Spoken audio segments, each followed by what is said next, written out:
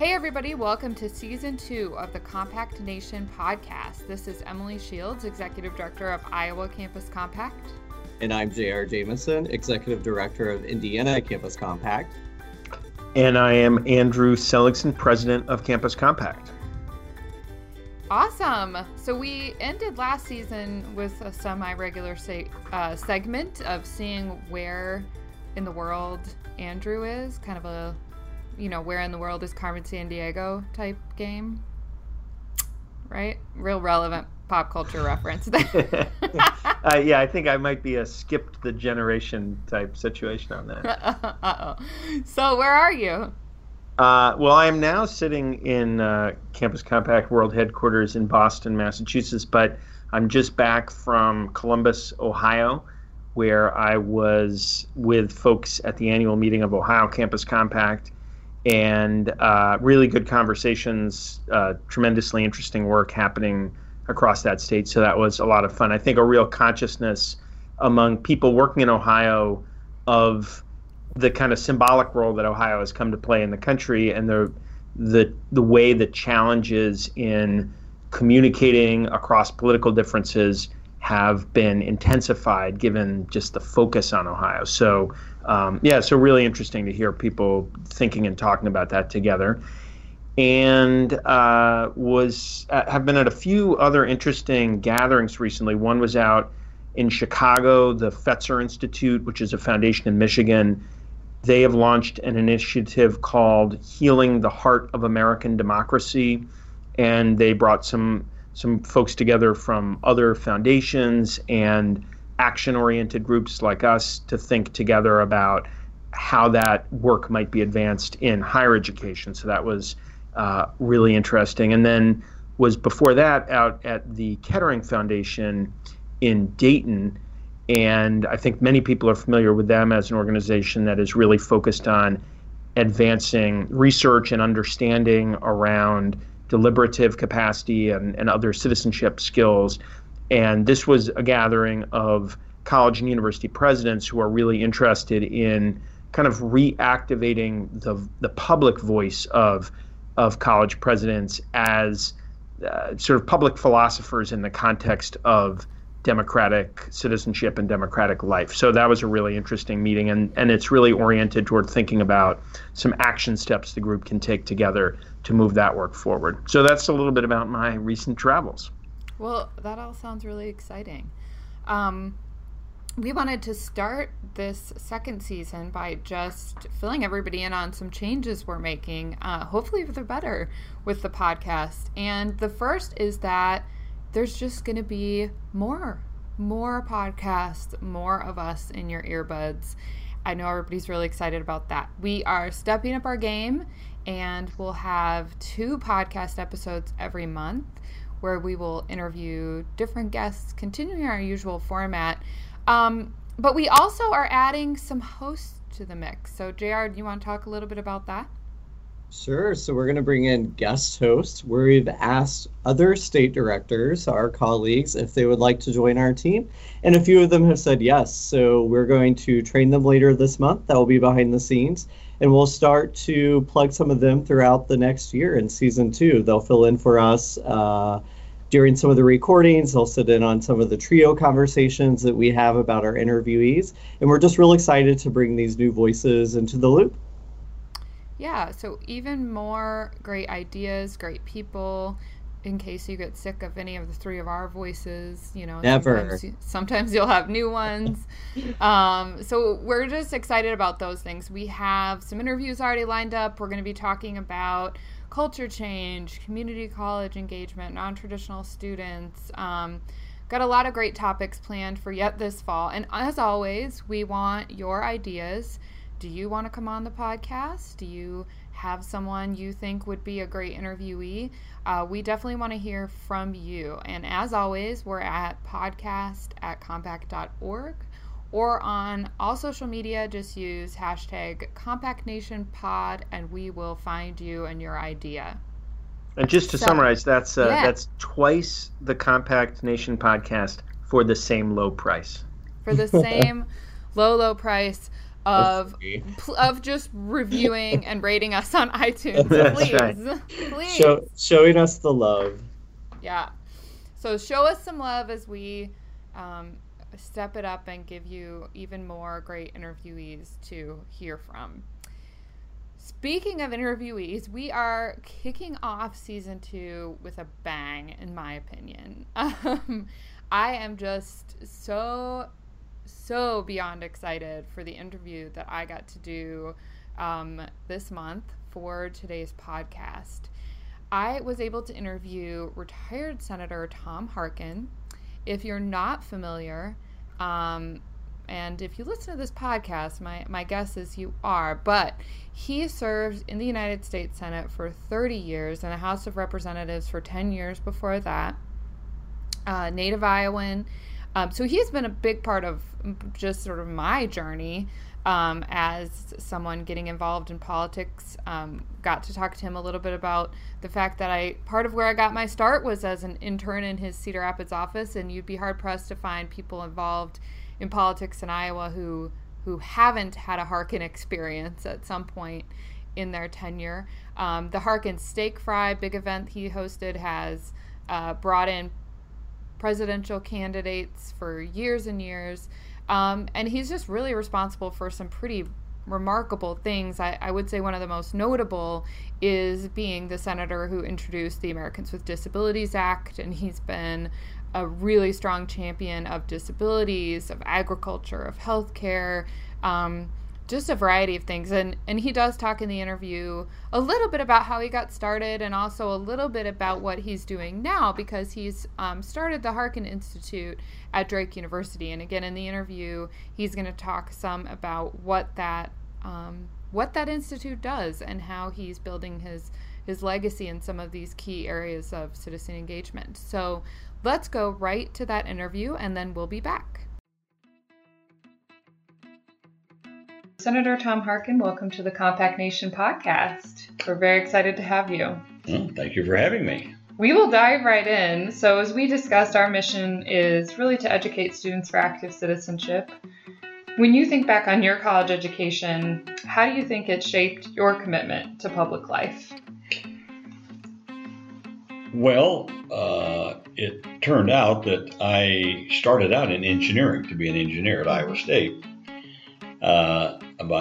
And I was in the Navy ROTC program too, and I always wanted to be a pilot, be a Navy pilot. So I really wasn't geared towards politics, but halfway through, President Kennedy got elected, and he was young and vibrant, and asked not what your country can do for you, but what you can do for your country. And all of a sudden, I got kind of thinking, maybe I should try something else. And then I had a history professor who ran for the U.S. Senate in 1962. And I really liked him, E.B. Smith, and so I went to work on his campaign. I'd taken a couple of courses in, I guess, economics or something like that. So then I transferred out of engineering into political science and economics. That campaign for the Senate really, I think, got me moving towards public service and thinking about public service rather than something else. In 1968, Robert Kennedy gets assassinated. Yeah. And then Martin Luther King Jr. gets assassinated. I mean, within a couple of months of each other. Right. I mean, this was just, it's very turbulent. And then a lot of civil rights leaders were getting beat up.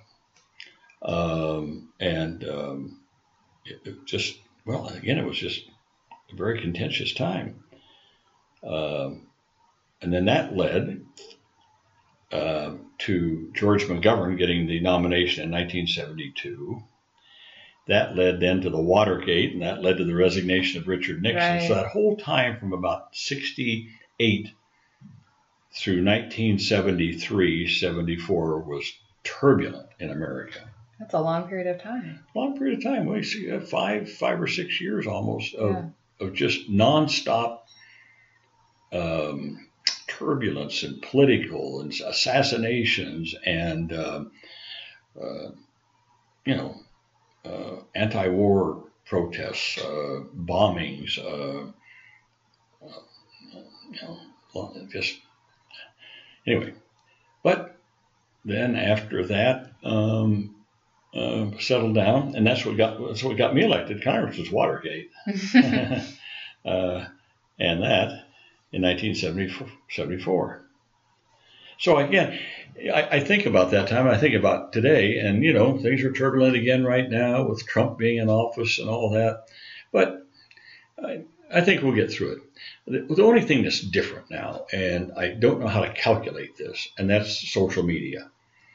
The tweets and the Facebooks and the move towards news coming from so many different sources, and people going online and reading Breitbart or all this other stuff and thinking it's factual. Right. That's disturbing. Now, we didn't have that in that time. We had the legitimate news organizations, CBS, NBC, ABC. We had the newspapers. I mean, just think, at that time, the Des Moines Register was a statewide newspaper.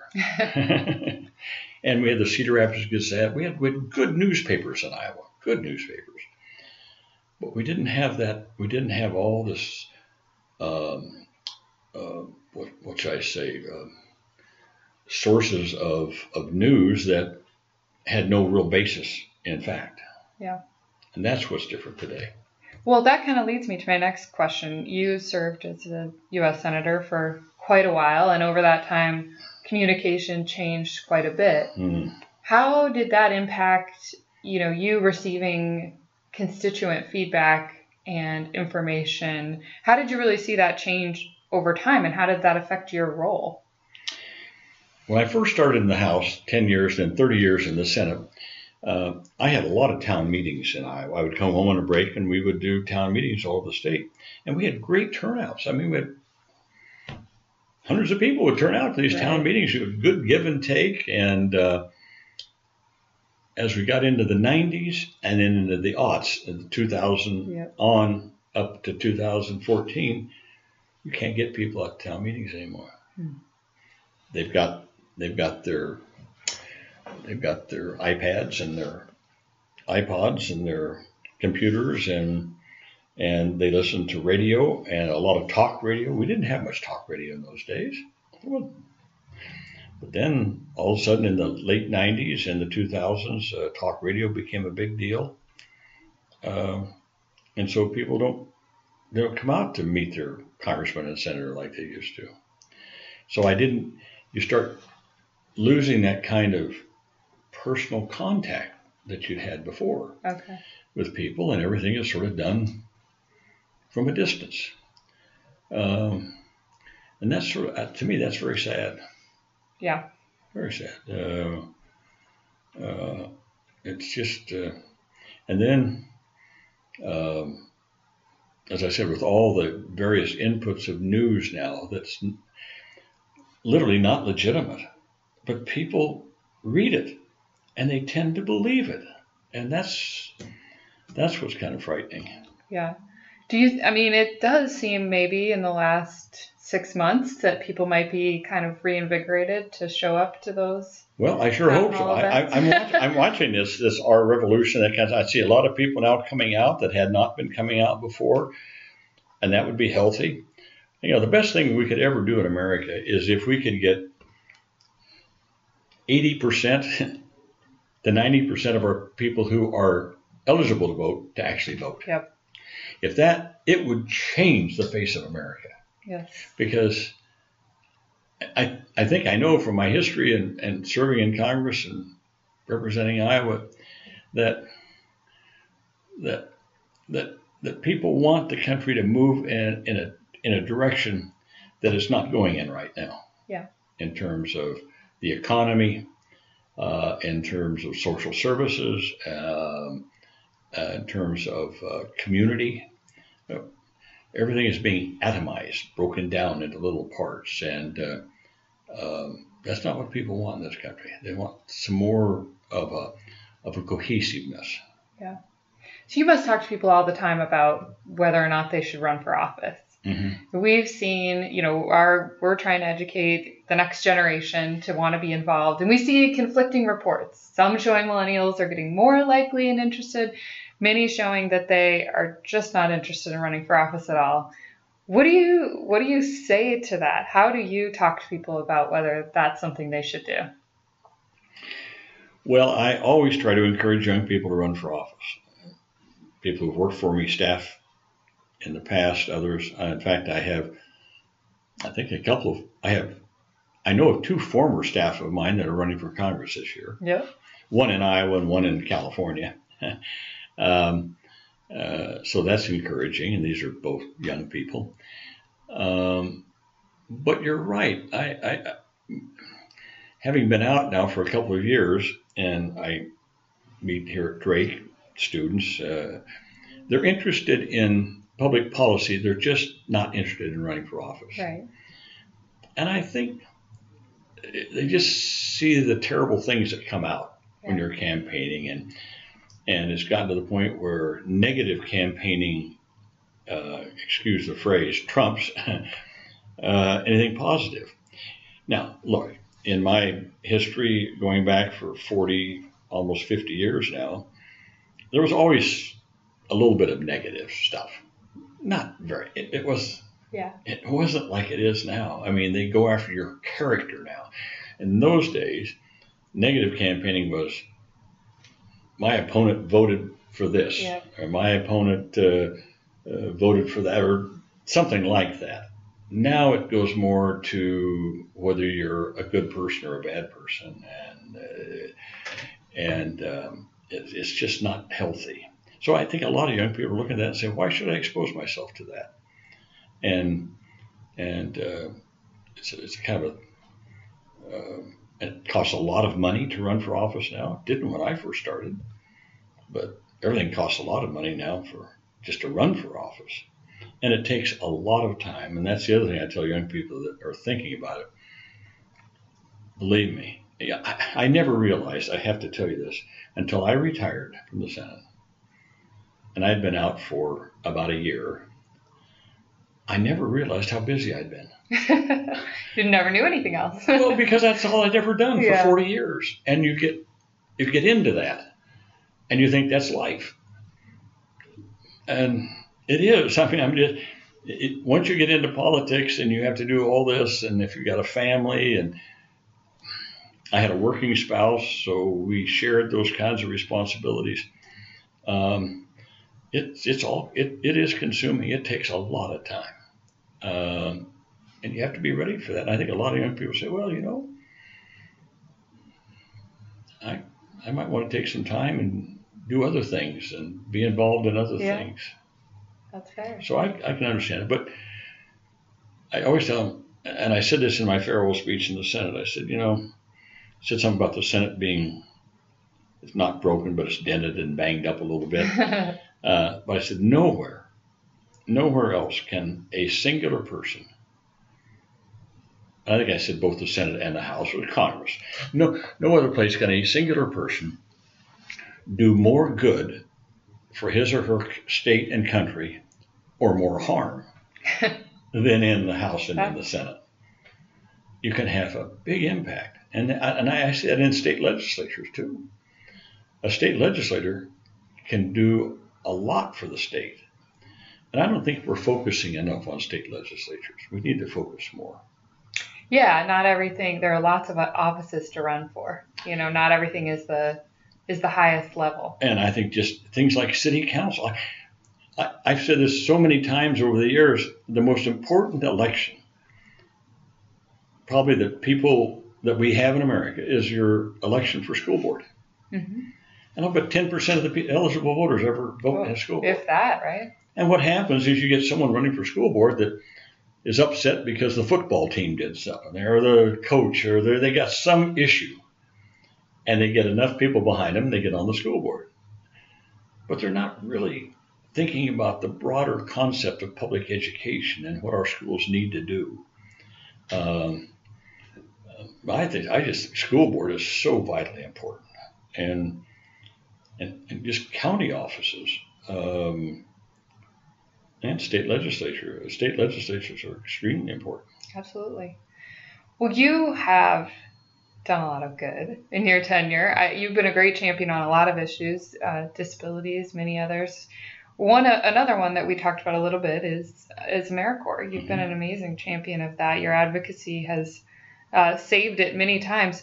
Why have you advocated for those kind of national service programs? Because, and here I always got in trouble with this, but I still believe it. I've seen it in other countries. I believe that your birthright, an American, or your naturalization right, if you're an immigrant and you become a naturalized citizen, that you owe something back to society in some way. One of the ways you can do, I felt so strongly about, is 2 years of public service that maybe doesn't pay well. And you can pick and choose. You can go in the military, or you can go. See, you have to remember. I grew up when there was a draft, right? Yep. I wasn't drafted, but I went into the service. But there was a draft at that time. But I've always believed that, because when you're young, look, you go to college, you get through college, and you want to take a little time and do things and that kind of stuff. What better than to spend a couple of years in service to your country, and pick and choose? There's a lot of different things you can choose to do, or you can do Peace Corps, you can do military, you can do VISTA, and there's all kinds of things under VISTA that you can do in America. And again, it gives you a sense that because of your birthright, you owe something.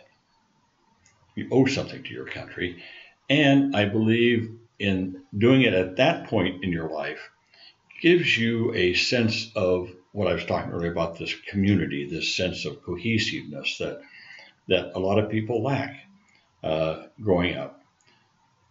In the past, when we had the draft, a lot of people went in the military.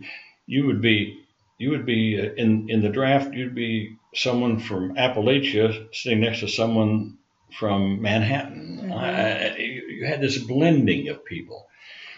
That's what I see this AmeriCorps doing too. You can get a blending of different people, and a sense that of this community, that America is a community. So I think we ought to have a requirement for 2 years of national service. Well, I love it. I did AmeriCorps Vista. Oh, you did? Yep, Okay. Certainly inspired by your efforts. Well, I served a year after college. It was a powerful experience for me. I have never, in all my years, talked to an AmeriCorps volunteer later on in life who said they didn't enjoy it, who said they didn't learn something, who didn't benefit from it. Absolutely. Everyone I've ever talked to, without exception, I can't think of one person that said, "Oh, I wasted 2 years in AmeriCorps," or something. I've never heard that. Agreed. I agree. So several years ago, you decided to start the Harkin Institute for Public Policy and Citizen Engagement here at Drake University in Des Moines. Mm-hmm. Tell us more about the mission of the Institute and why you wanted this to be part of your legacy. Well, first of all, I wanted someplace to put all my papers for research. Absolutely. And after all, there's like 40 years of that. And I've been involved in some pretty important debates and legislation over the years.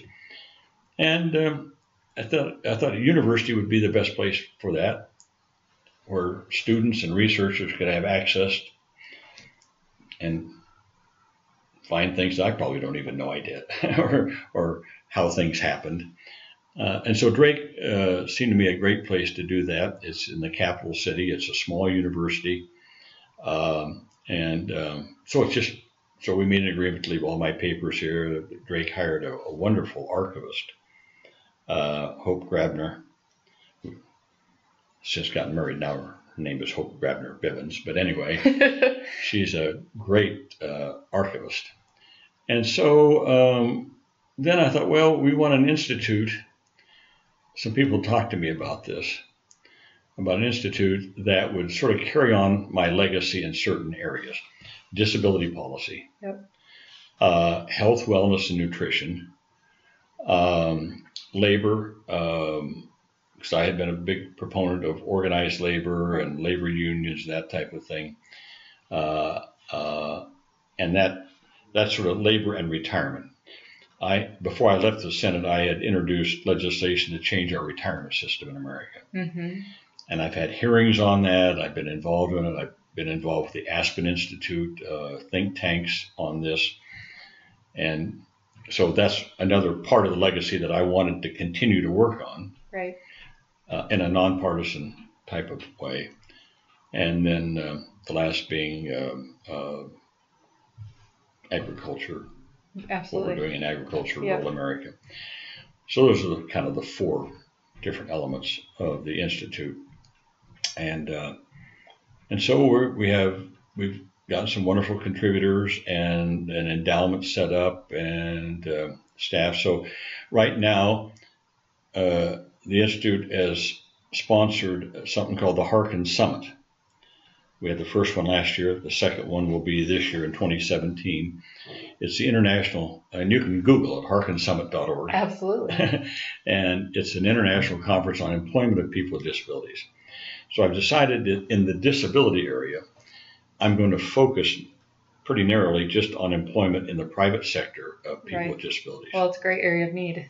It's a great area of need. Oh, yes. And well, don't get me started on that. Okay. I can take the whole interview on that one. All right. Because, anyway, so that's going. And the second one, as I said, this year, we had 30 countries last year. We'll have more this year. So it's an international conference. We just got a grant to set up our health, wellness, and nutrition part of the Institute. Okay. Which will be looking at prevention and wellness, because I had been involved in that aspect for a long time.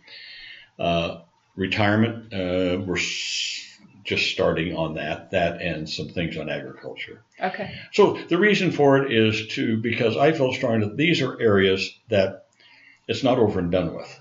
Yeah. These are going to be evolving as we go into the future, and new ways of addressing these issues and problems. And I want an institute that could do serious research, publish papers, sponsor symposiums, bring together different elements to talk about these issues, and just be that kind of source of information, research, in public policy. Absolutely.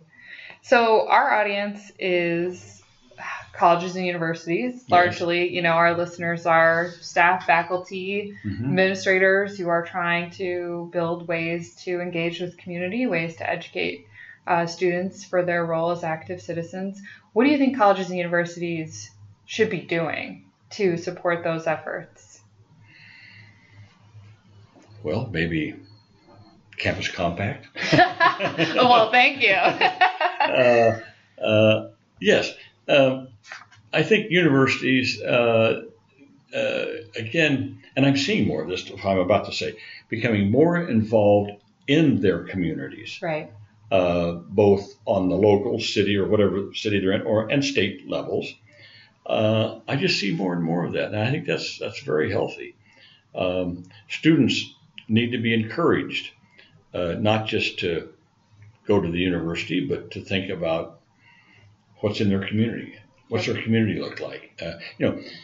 People move a lot in America. We move around a lot. But when you think about going to college for 4 years or 2 years, you're in one place there. That may be as long as place you stay for the next 10 or 15 years of your life. That's true. So you have a stake in that community, and you should be involved. And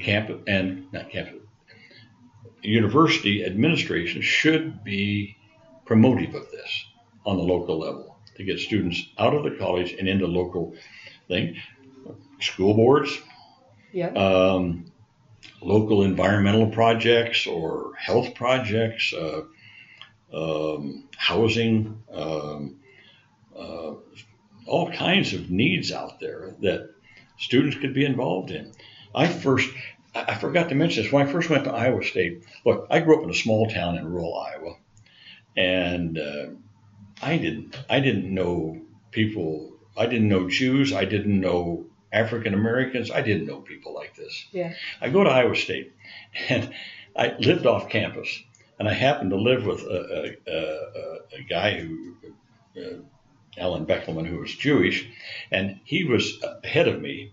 So I was a freshman. He was now like a junior up at Iowa State, and they had something called SCORE, the Student Committee on Racial Equality. Oh, wow. Okay. Oh, what's that all about? And he was Jewish, but they had been organizing some of the African American students because African American students couldn't get off campus housing in Ames, Iowa. Wow. If they could, it was just slum. Right. And so all of a sudden, my eyes got open. I'd never thought about it. So that was community involved. We were getting involved in the community to get the City Council of Ames to pass ordinances saying that if you were renting apartments and your basements and things like that to students, you could not discriminate against religion or national or race. Yeah. And that was 1959. And you got it done? Yes. Oh, yes. Oh, SCORE was great. It was a great. I didn't have that much to do with it. There were a lot of people. The group got it done. The group got it done. But I'm just saying that's what impressed me when I went to college. I mean, they weren't just studying at the university. They were doing something locally. Yeah, right then. Yes. That's certainly what we're trying to encourage. Yeah. So that's good. Yeah. So just as we close out, I want to bring it back around to the current moment in our country, because you kind of touched on feeling maybe hopeful for the future, but having some concerns. You know, if people listening are trying to get people engaged, want to make things better, what can we do? What do you think would move us forward?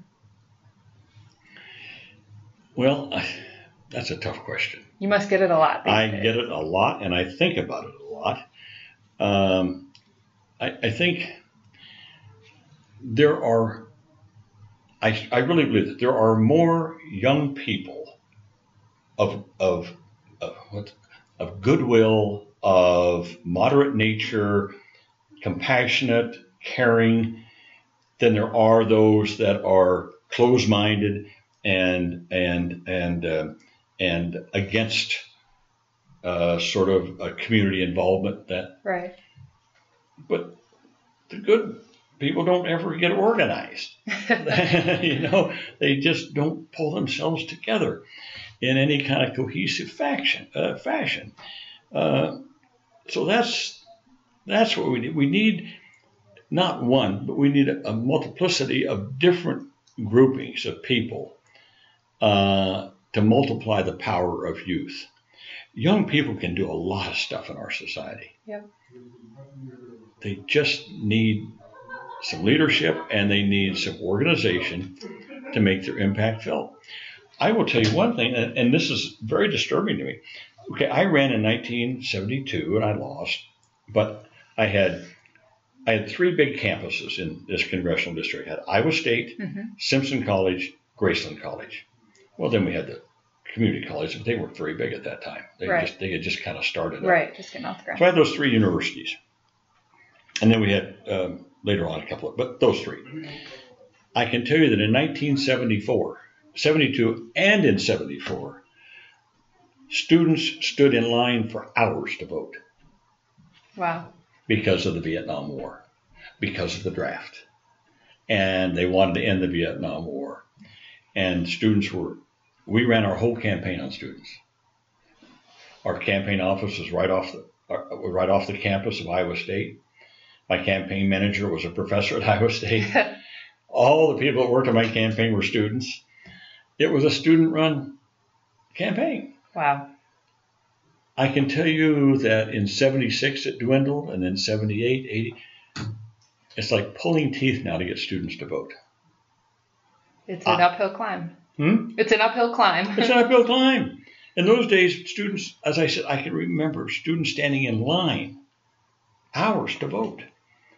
Well, there was another problem. That was getting more voting booths on the campus at that time. Yeah.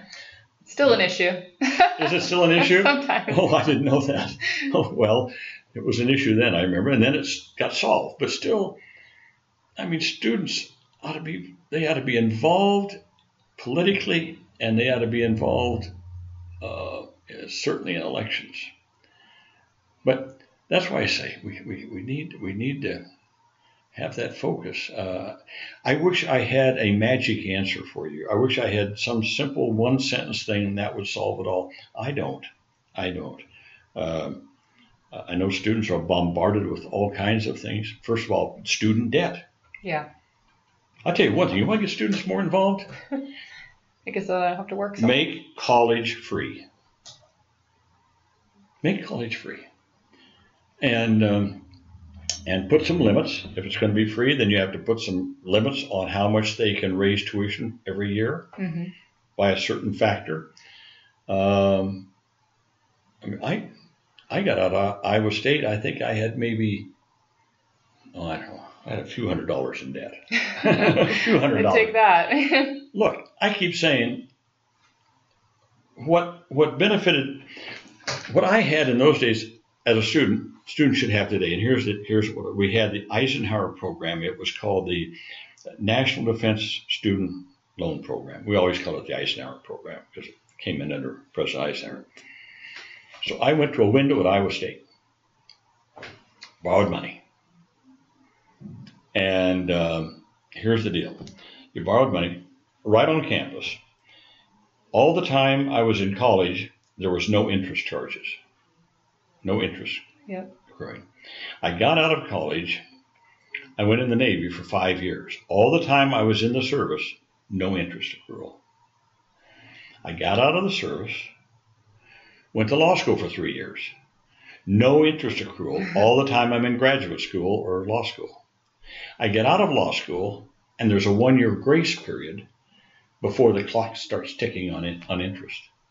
So I had what? So let's say I had 3 years in college. Then I had 5, that's 8, 11. I had 12 years of money that no interest. I had to pay no interest on it. Yep. And the interest rate, when it did start, was I think at that time like 1.5%. Oh my. Wow.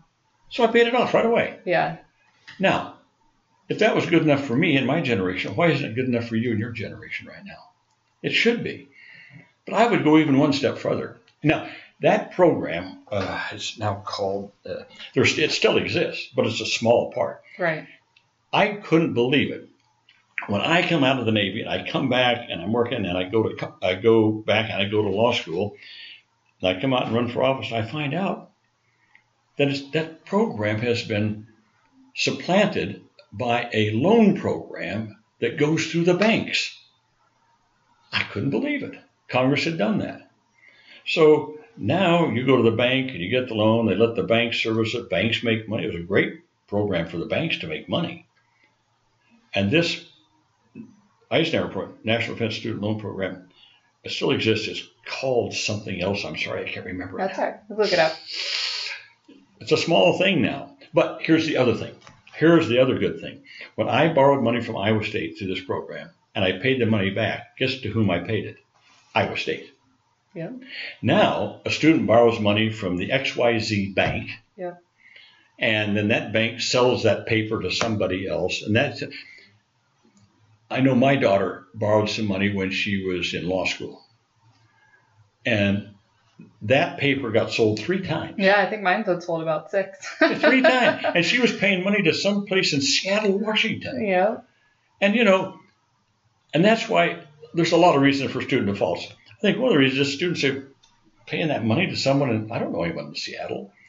But if it's your alma mater and it's your university that you went to, you have some strong feelings about that. Psychological difference there. Yes, big psychological difference there. So students are burdened by too much debt today.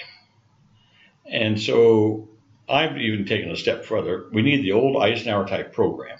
If it was good enough, why isn't it good enough for students today? I keep asking that question.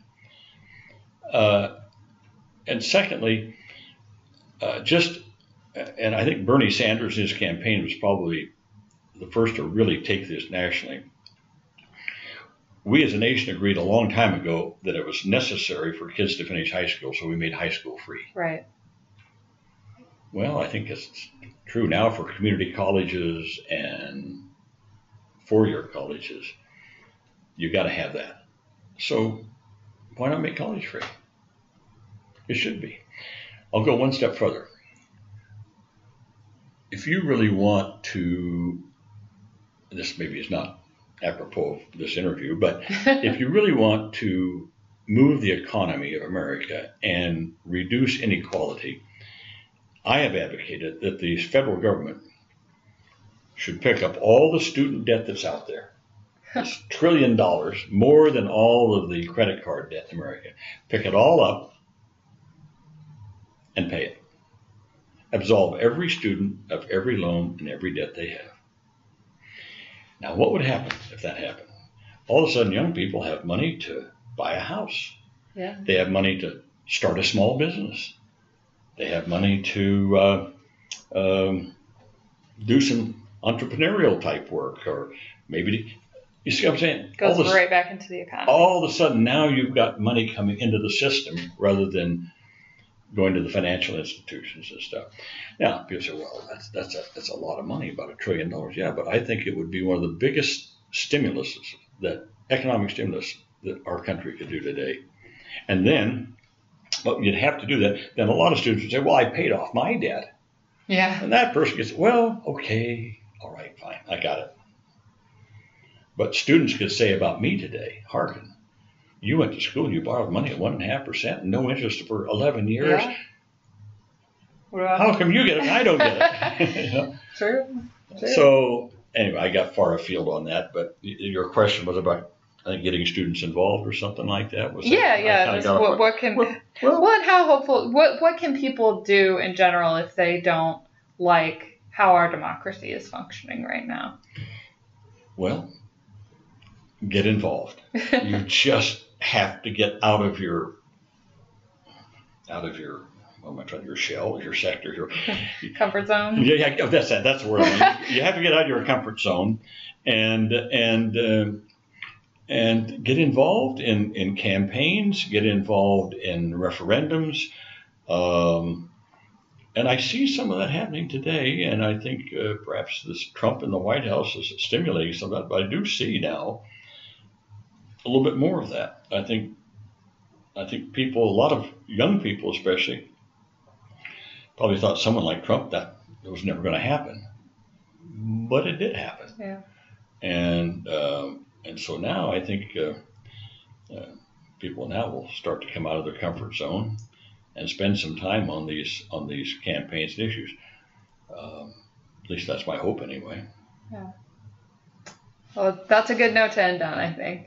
Senator Harkin, it is truly an honor for me, especially, to get to sit down with you like this. Well, we talked about part of my career started as one of your interns. It's amazing. As I'm sure there are, I think, hundreds of us. Well, let me ask you, why did you do that? What was your major? I started out as a journalism major. Okay. And then I added political science after I know exactly what it was, because I took a class called The Politics of Education. And I kind of like you. I mean, I grew up in Cedar Rapids where there was a little more diversity, but I hadn't really been exposed to much. Yeah. Read a book, Savage Inequalities. Oh, and one of my favorite books. Yeah, it just Jonathan Kozol. Oh, yes. It just sort of changed everything for me because I didn't really even know some of that was happening, and I didn't know how much the political system impacted that. And it really opened my eyes, and I volunteered on Tom Vilsack's campaign in '98, and then interned in your office in Cedar Rapids. Went out to D.C. for a summer. Oh my gosh! Were you at the DCCC? No, I wasn't at your office. I did the DCCC that summer in the summer of 2000. Okay, all right. And just kind of went from there. And now I feel like with this job, it all kind of comes full circle for me because. That happened for me in college, and I want to make that happen for other people, to kind of find your spark, your thing that makes you find a reason to get involved in your community, something to care about. So I'm glad that Kozol's book motivated you, because I love Jonathan Kozol. That book also changed me a lot. I read that and I said, this guy is absolutely right in what he's saying and how we fund schools. And because of that book, I took off in the 90s on my committee on education, kept quoting it, citing it, and talking about why should the quality of your education depend on where you were born and raised? Right. If you're in a poor area, low property taxes, you got a bad school. Yeah. Why should you be? No. So you'll like this. So one time Jonathan Kozol was asked about being, would he ever be Secretary of Education? And he said, "Oh, no, that'll never happen unless Tom Harkin gets elected president." Well, now I wish both of those things had happened. Gosh, I've lost touch with Jonathan. I just kind of lost touch with him. Well, get back in touch and tell him he's a great guy. Tell him he changed my life. I will. That's very good. Savage Inequalities was my education Bible forever. Welcome back, everybody, from my really interesting interview with Senator Tom Harkin. As you could hear, I'm a big fan. I about lost it when, I bring up Savage Inequalities by Jonathan Kozol, and he just says, I wonder what Jonathan's up to. It's been a while since I've talked to him. But, a lot in common there in terms of things that we care about. But I don't know what stood out to you guys. I think for me, one of the more interesting things he had to say was just around the question of what we could do to get more students engaged in their communities, and the idea that free tuition or perhaps somehow reducing that burden would make an impact on that. I wondered what your reaction was to that and what you think about that idea. Well, I know, in my experience working with students, it was very clear when, I worked in institutions where many of the students were quite privileged and did not have to work to finance their college educations. I worked in institutions where that was not at all the case. The vast majority of students had paid jobs, and I think it makes a ton of sense to say that the economic circumstances of students have a good bit to do with how much they can become, how much time they can give over. One of the things when I was working at Rutgers Camden, primarily a commuter campus, I always thought about how to avoid making community and civic engagement a third thing for students. So they need to have credit-bearing courses, they need to have paid jobs. How can we ensure that there are community and civic engagement opportunities that are integrated into credit-bearing courses and paid jobs so that students don't have to make impossible choices?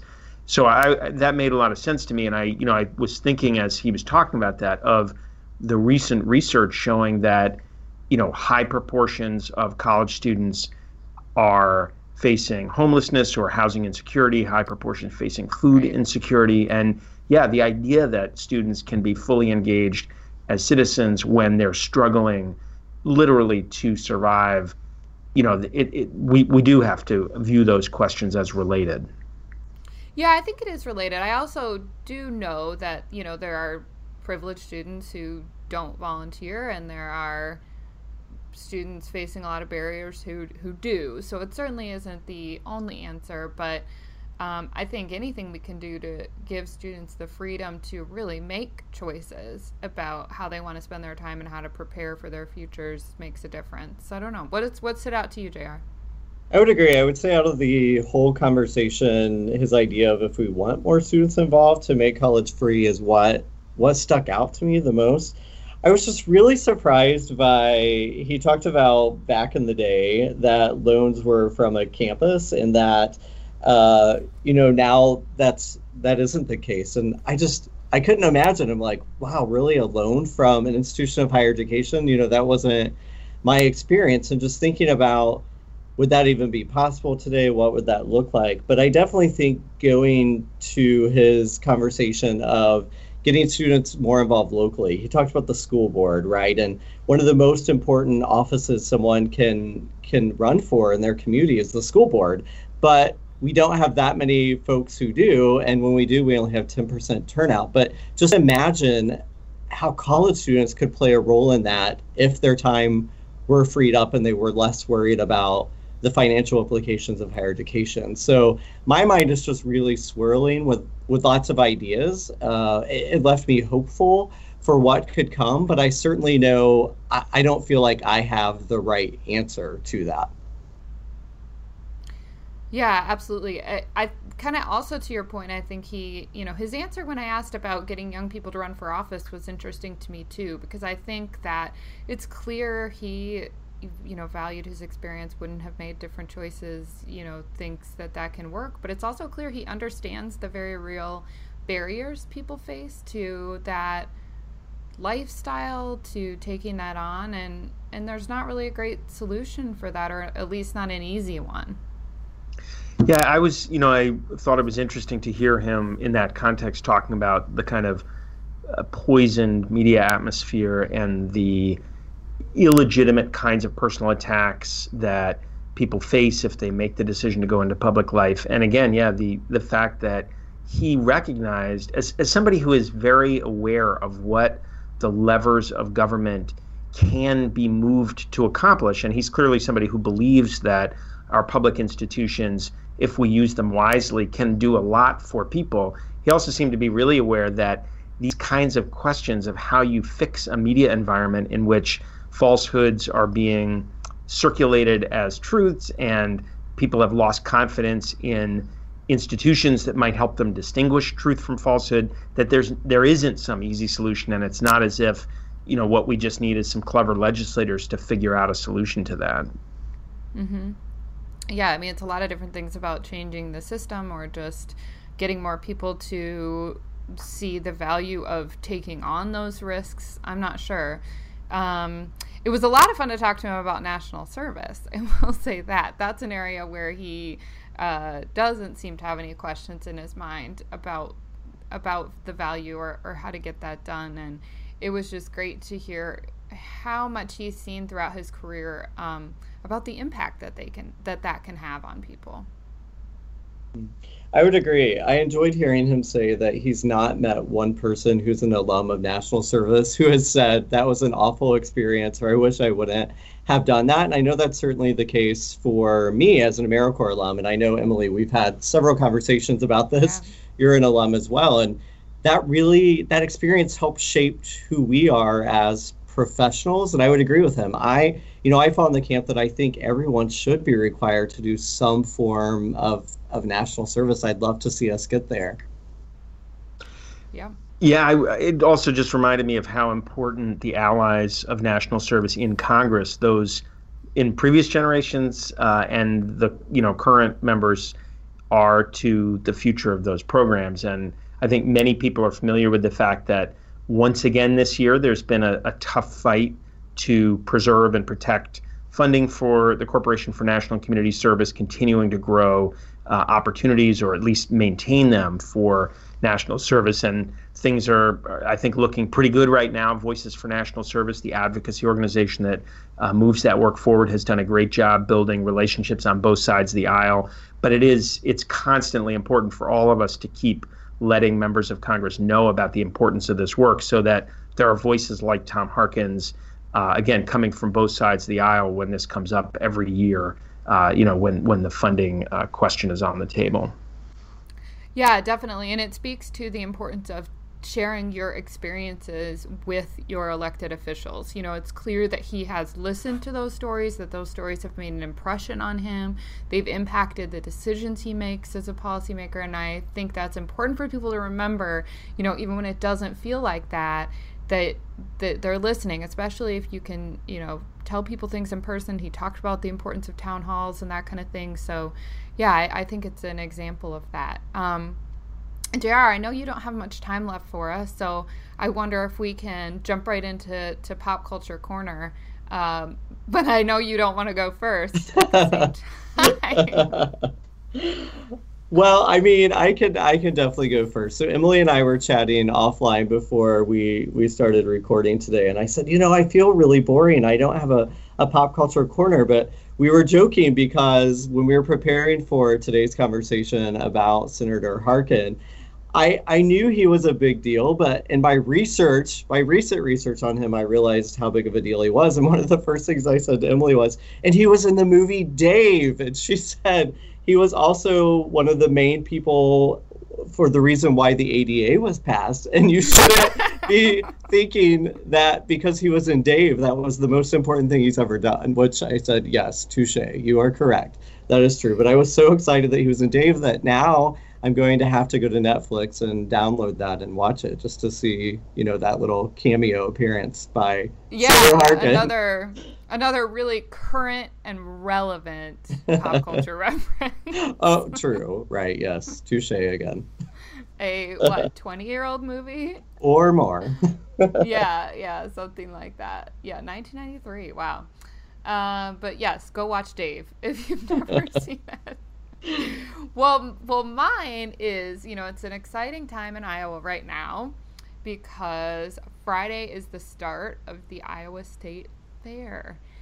It's definitely a favorite time of year for me, and this year I have the added bonus that 4 of my friends from who were my roommates when I lived in London after college and now live on the East Coast are coming to visit for the fair. So I'll be shepherding some fair newbies around, and there's just nothing better than that. Nice. Are there even fairs in London? I don't know. I guess maybe there are. I don't know. Is that purely an American thing to have like a yearly fair? I mean, that's probably where it started. Yeah. Right? Yeah. It's probably something we adopted from them, but not in the American context, I guess I would say. of the fried foods and the rides. Right. I think we probably, just made it better, if you will. Deep fried butter. Exactly. I grew up with the typical ignorance of a Northeasterner, and I was absolutely convinced that there was no New York State Fair because I'd never heard of it growing up. Like in sort of the orbit of New York City, it didn't. And I insisted this to various people, most notably, and so I'll never forget about it, to the person that I then chose to spend the rest of my life with. And she has made fun of me ever since because, of course, there's a New York State Fair. It's in Syracuse, et cetera. It's just that, like, people who live down near New York City don't know about things like that. So, yeah, I'm sure these things are probably very old and, yes, may come from the old country. Who knows? And so are you telling us now you go to the state fair every year? No, but when I lived in Minnesota for 10 years, I did go to the state fair every year.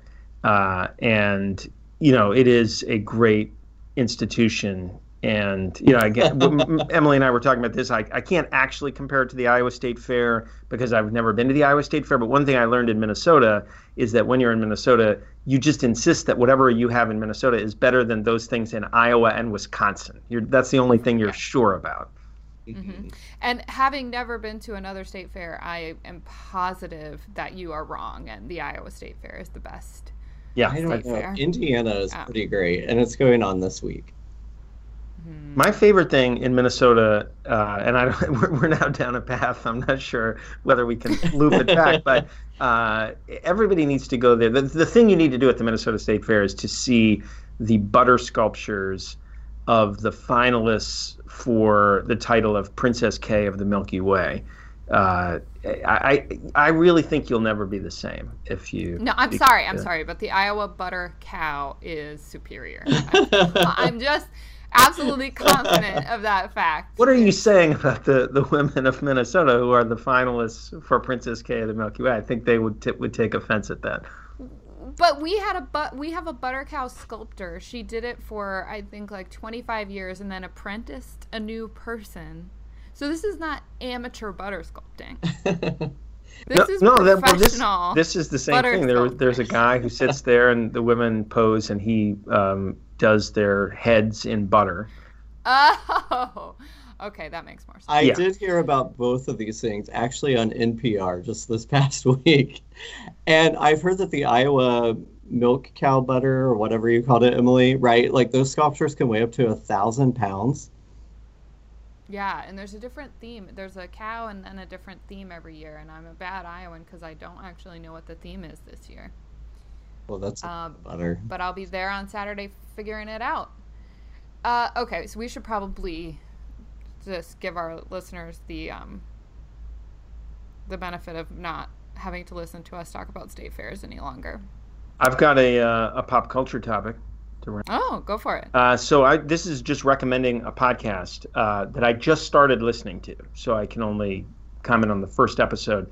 It's a new podcast from Radiotopia, which is a kind of family of podcasts, and it's called the overall podcast is called Showcase, but Showcase will be these kind of short seasons of completely separate podcasts, or sort of within it, it's got it'll be one season of one thing, then they just move on to something new. And the first kind of series is called Ways of Hearing, and it's about how our experience of listening and audio has changed from analog to digital media. And what is intriguing, so on the one hand, it's just interesting on the face of it. It's by a guy whose name I can't even remember, but he was in the band Galaxy 500, and he's just recently written a book about this topic. And so it's just interesting on the face of it to think about these things. And he knows a lot about music technology and recording technology. But in particular, one of the things he hints at in the first installment is that he's going to work his way to connecting these issues about technological change in sound to these questions about why we're having so much trouble listening to and hearing each other in our public world. I have no idea how he's going to make those connections based on what happened in the first one, but it was really interesting, and so I'm excited. It's just a 6-episode set, and so I'm interested to see where it goes, and I recommend it to others. Sounds intriguing. Sounds fantastic, yeah. Well, we'll check it out. Thanks for that recommendation. So, based on what we said at the beginning of the episode, we will be back in just 2 short weeks. Our plan going forward is to release episodes on the 2nd and 4th Wednesdays of each month. Lucky for us, August actually has 5 Wednesdays. So we'll be back on the last one, and we'll see you every 2 weeks from there. So thanks for listening. Don't forget to rate and review us on iTunes. Tell your friends. Let us know who you think we should interview. And we will see you soon. Compact Nation is produced by Naval Mahdi at the University of Maryland, Baltimore County on behalf of Campus Compact and its network of 1,100 colleges and universities across the United States. To learn more about Campus Compact, check it out online at compact.org. Hey Habiba, what does a pig think of the Compact Nation podcast?